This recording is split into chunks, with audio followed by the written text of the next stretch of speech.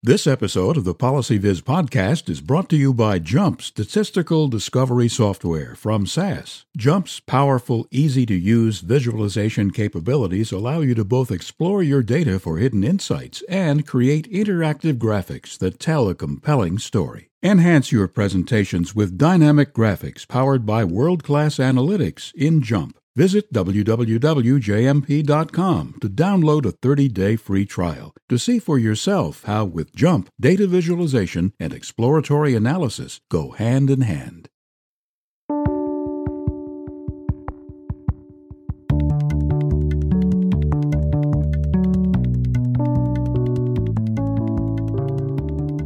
Welcome back to the PolicyViz podcast. I'm your host, John Schwabish.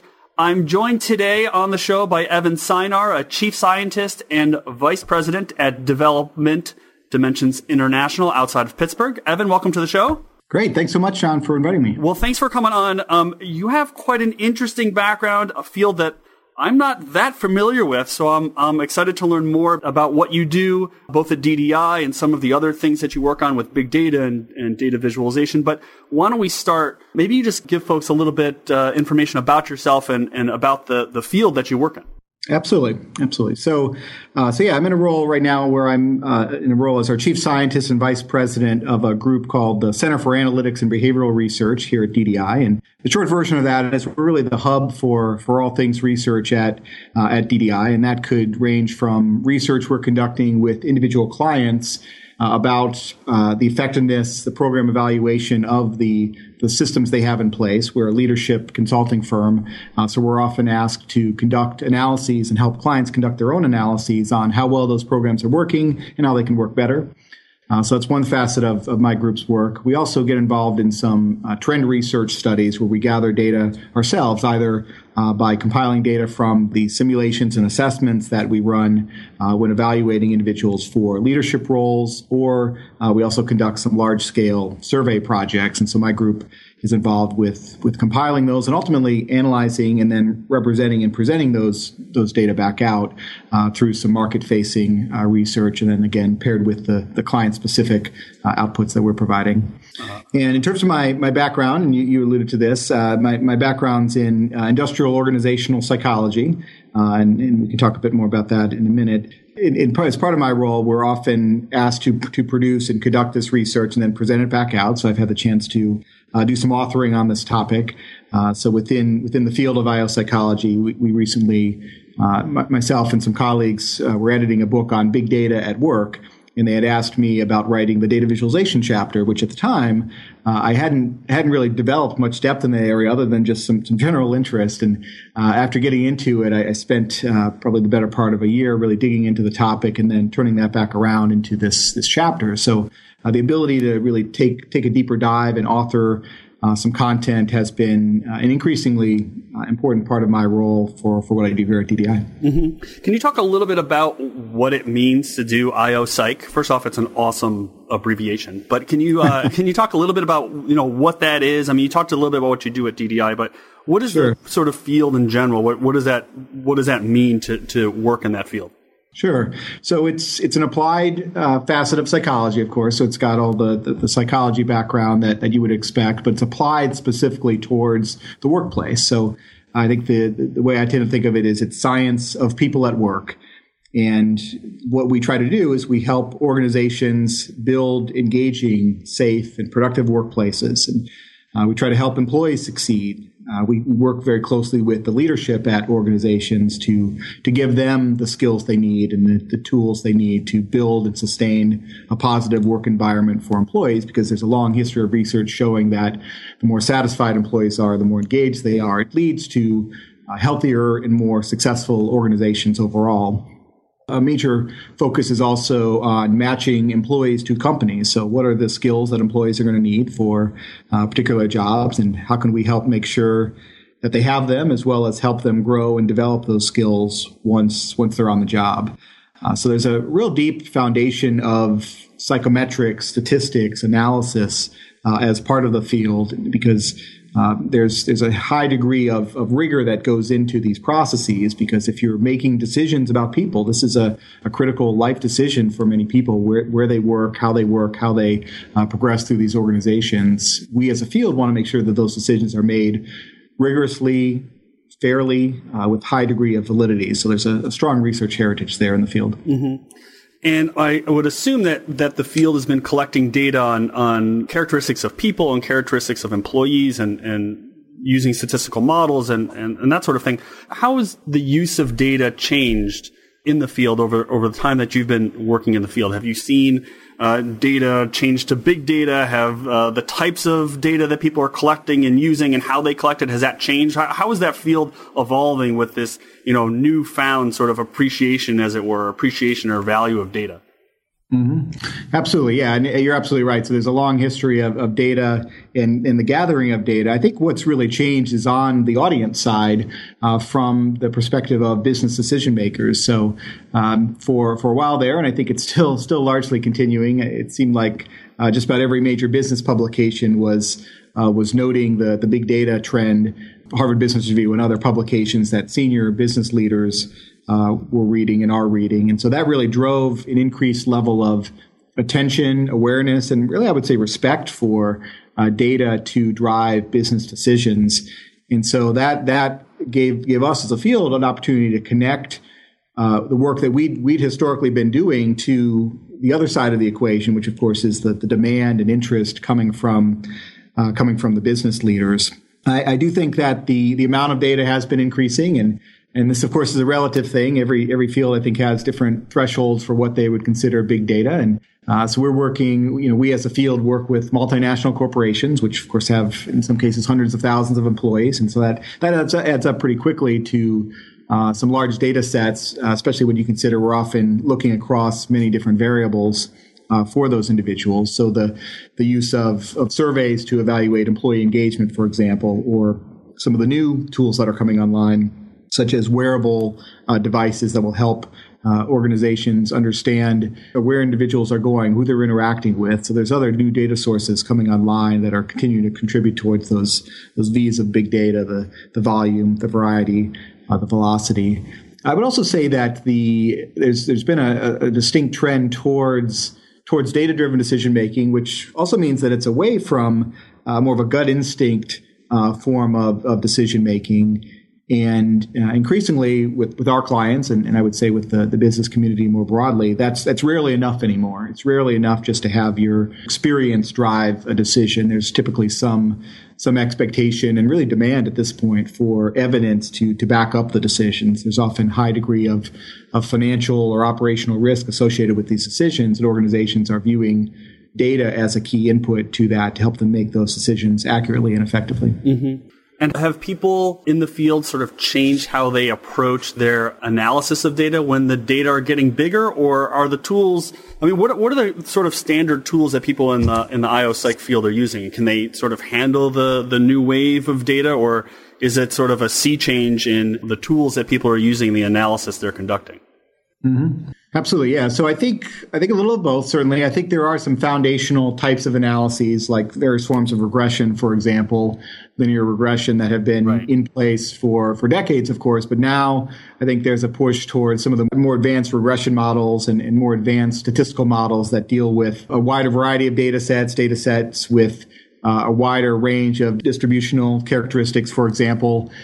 So I think that's still, I think the foundations are there with some of the standard analysis tools still being appropriate, but the recognition is increasing quite quickly towards some of these more advanced measures, and that's where I think the bridge occurs between a field like IO psychology and some of the broader data science community, and really what we can learn from them, but also what they can learn from us. I think something that IO psychologists bring that other fields, I think, are a bit newer in is some of the way of thinking about data coming from people, and the fact that people need to know that data are being gathered and used appropriately. Sometimes there are legal issues associated with how decisions are made based on data. There's certainly ethical issues involved, and I see IO psychology as having a rich background there, whereas on the data science side, some of those processes are set up based on different types of data that may not necessarily be drawn directly from people. And so there's a nice opportunity intersection point there, and that's been a strong trend we've been seeing within our field. We even have a conference coming up later this year focused specifically on that topic, and that's where I think the overlap occurs and where we can pull in some of the tools from the data science community, but at the same time, we want to be able to share some of our knowledge about people needs to be handled appropriately. Right. Let's shift gears a little bit. You've talked about sort of the new forms of data, but you also mentioned a couple times how important it is to communicate those findings and that analysis to different types of audiences. So I'm curious how data visualization comes into play in your field and how important it is and how people are embracing data visualization, or maybe they're not embracing data visualization. Mm-hmm. Absolutely. Yeah. We've certainly seen the thirst for it increase. And I think it relates to a lot of the earlier trends we talked about with just the sheer amount of data that organizations are looking to process and process quickly. So the pace of business and the pressure towards rapid decision making really hasn't changed, but at the same time, the amount of data has increased, and I think that's something that likely occurs across many fields. When that pressure point occurs, when those two trends collide, that's where the visualization opportunity comes in, and why visualization is so valuable in our field as well as others. With of course, the perceptual skills we can bring to how data are explored and ultimately explained to that broader audience. I think for IO psychologists, we often are in a very direct liaison or translator role between really science and business. So translating the complexity of the data into what business is going to find as intelligence that's going to drive their actions forward. And so you've got the data perspective, but then you've also got the business tension on making decisions as a result of that. What you also have in many cases is a very mixed audience in terms of technical depth. So certainly the rate of analysts and technically skilled individuals is growing within organizations, but likely not at the same rate that data are being factored into decision making. So the range of individuals who are making decisions based on data has expanded much more quickly than the pure quantitative analyst role. And so that's an opportunity, of course, to use visualization as that explanatory tool, translation tool to convey the complexity of data in a way that you can draw in a broader audience. And of course, that audience has a tremendously valuable perspective with what they know about business.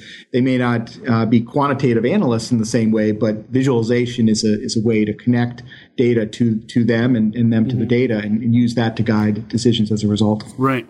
I want to ask about the challenges that people in your field have with data visualization. I mean, it sounds like you have a similar challenge that lots of people face, which is a diverse audience, some with technical skills who sort of understand the concepts and other people who don't. But are there specific challenges that come with, in some ways, trying to match the employer and the employee together when it comes to visualizing data that may be sort of distinct or unique from other fields? Yeah, that's a great question. I think you're right. There's certainly quite a bit of overlap. I do think that particularly when you get into applications of data visualization that are designed to extend across an entire organization, and that's a wide range of jobs, a wide range of roles, a wide range of experiences, I do think that audience tends to vary tremendously on their level of really visual literacy.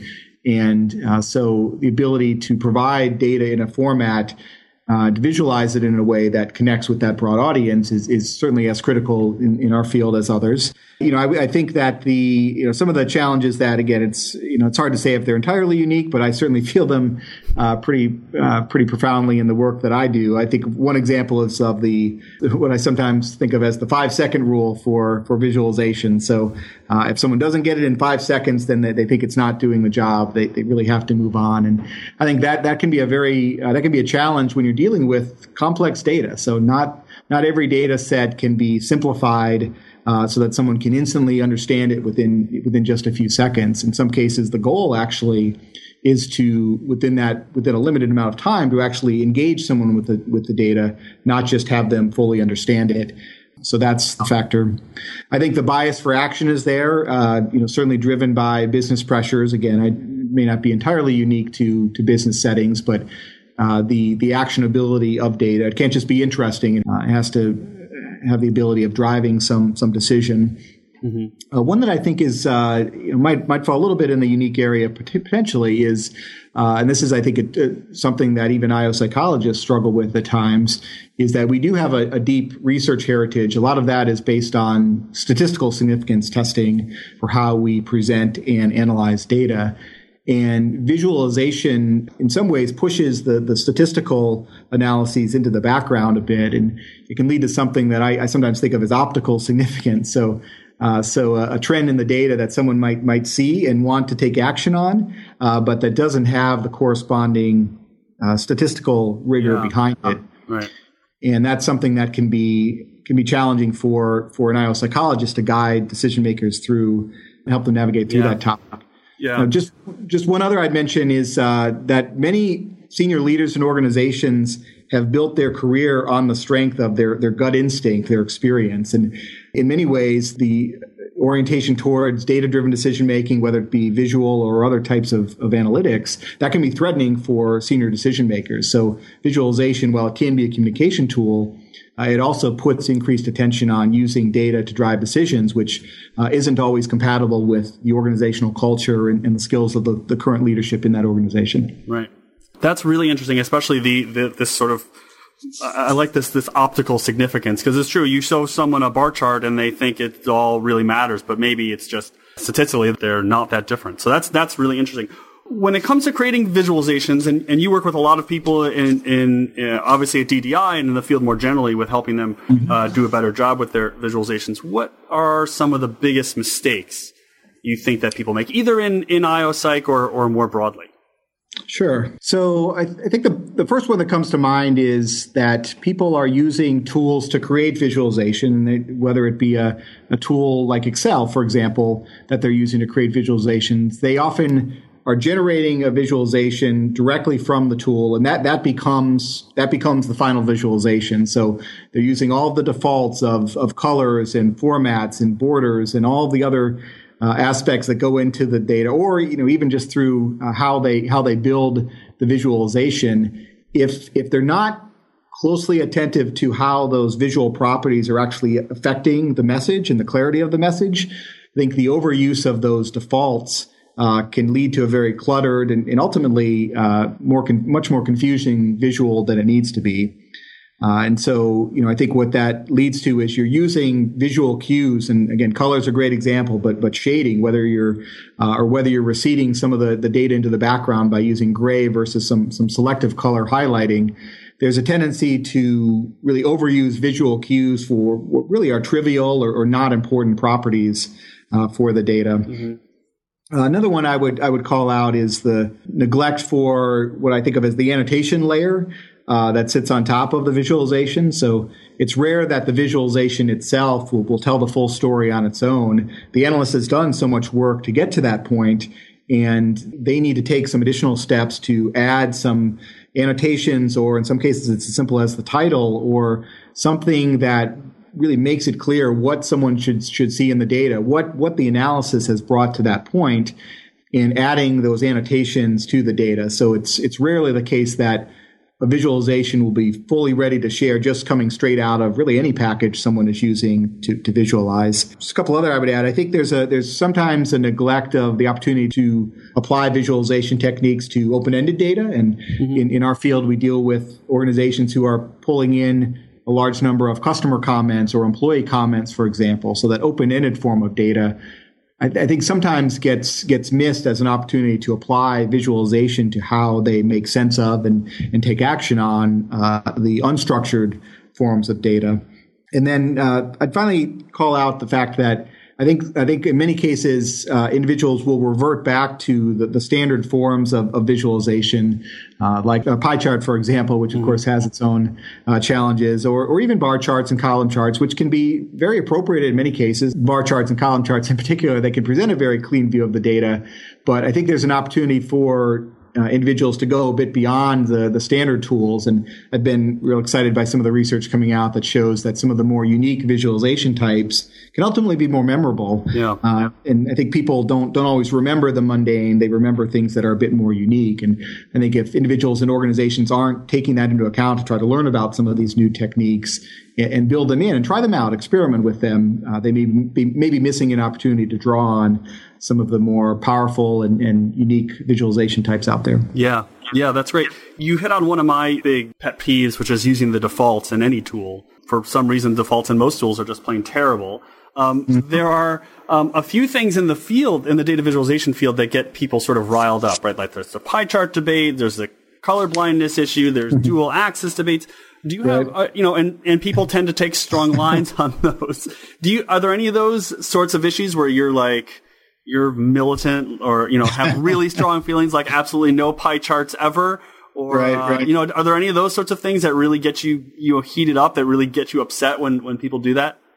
Oh, absolutely. I think, I do think pie charts, I feel like once you get into the data visualization field, it's kind of almost a rite of passage to really take a hard look at yourself and what you're really thinking about pie charts. And certainly if, I always put that when I talk about them, I usually put a parenthetical around it, like if you must, then right. There are some ways that you can use pie charts effectively, but generally, it's going to be the wrong choice much more often than the right choice. Yeah. I think your point about color is a fabulous one, because color, first of all, it's a powerful visual property that is dramatically overused. I think these rainbow color scales, or even the red, yellow, green scales, which we see so often in dashboards and other business applications, those have many challenges to them. There's challenges with how you use a rainbow scale with continuous data, for example, versus categorical data. Or the other aspect that we do run into, because we work with multinational companies in many cases, is that color doesn't mean the same thing globally. So red is a great example where red is seen as the low category. It's the warning signs, the issues, the problems in a data set or in a dashboard. But in some cultures and countries, red is a color of celebration, of positive news. I think it's easy for people to rely on some of those standard but not always accurate conventions for color. I think 3D is another one that I try to get out of the visualization as quickly as I can. And I think that, along with pie charts, I think it's a feature of the data. It adds nothing to the clarity of the data. And in fact, it often obscures the data, because you're adding in a dimension of the data that doesn't contribute towards a higher accuracy. Right.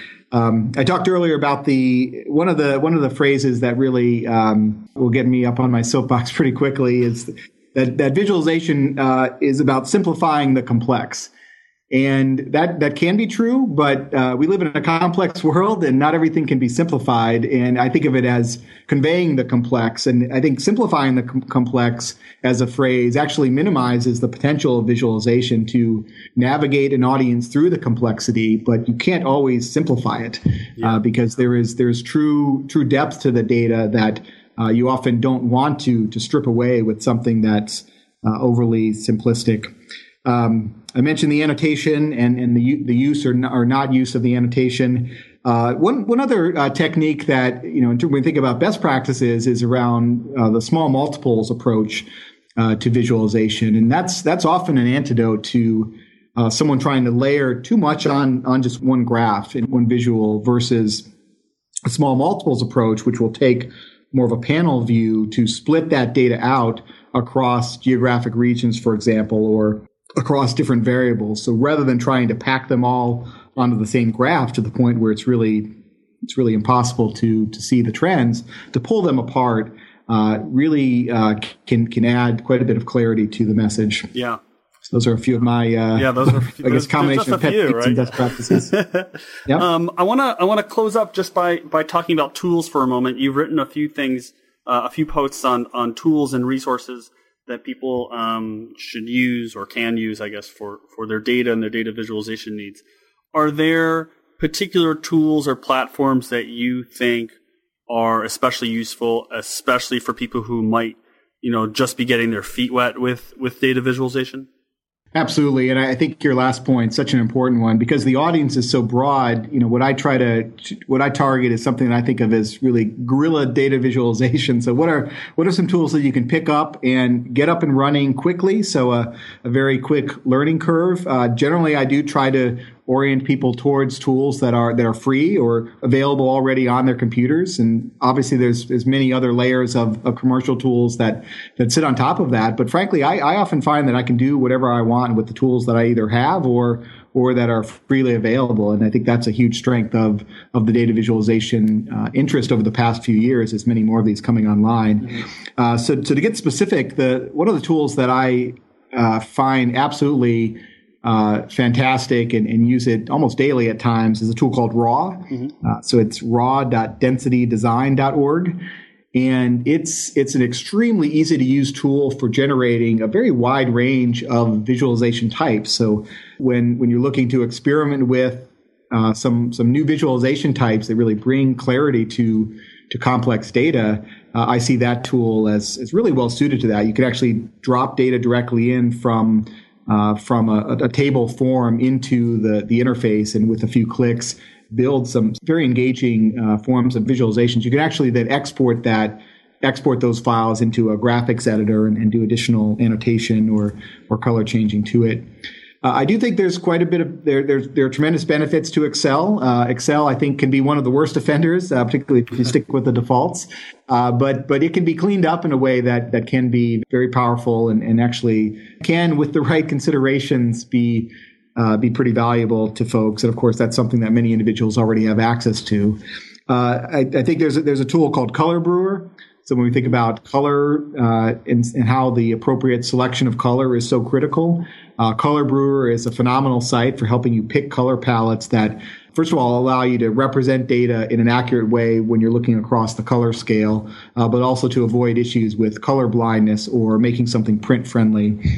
A couple of that I would also call out when looking at text analysis. There's a tool called Voyant, which I find extremely useful for exploring text-based data. So if you're dealing with comments or any type of unstructured word-oriented data, that could be valuable. There's also another site called WordTree, which also allows you to look for key patterns in data. What types of words are often used together?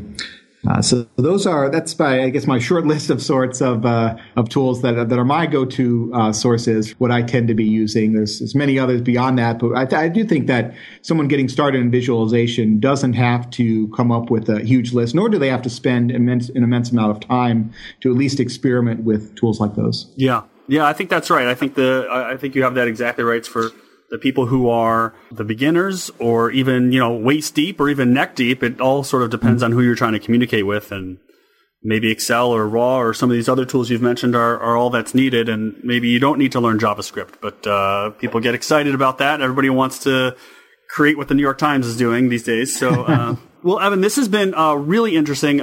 Really interested in learning about this field, IO-Psych. So thanks so much for coming on the show and sharing all this great information. Absolutely, John. I really appreciate it. This was fun to talk through these topics, and certainly great admirer of your work as well. So thanks so much for having me on the podcast. Thanks so much. And thanks to everyone else for tuning in and listening to this week's show. Please feel free to let me know if you have any comments or thoughts or suggestions about changes to the show or other guests that you'd like to hear from. So please feel free to drop me a line on the website or on Twitter or via email. So until next time, this has been the Policy Viz podcast. Thanks so much for listening.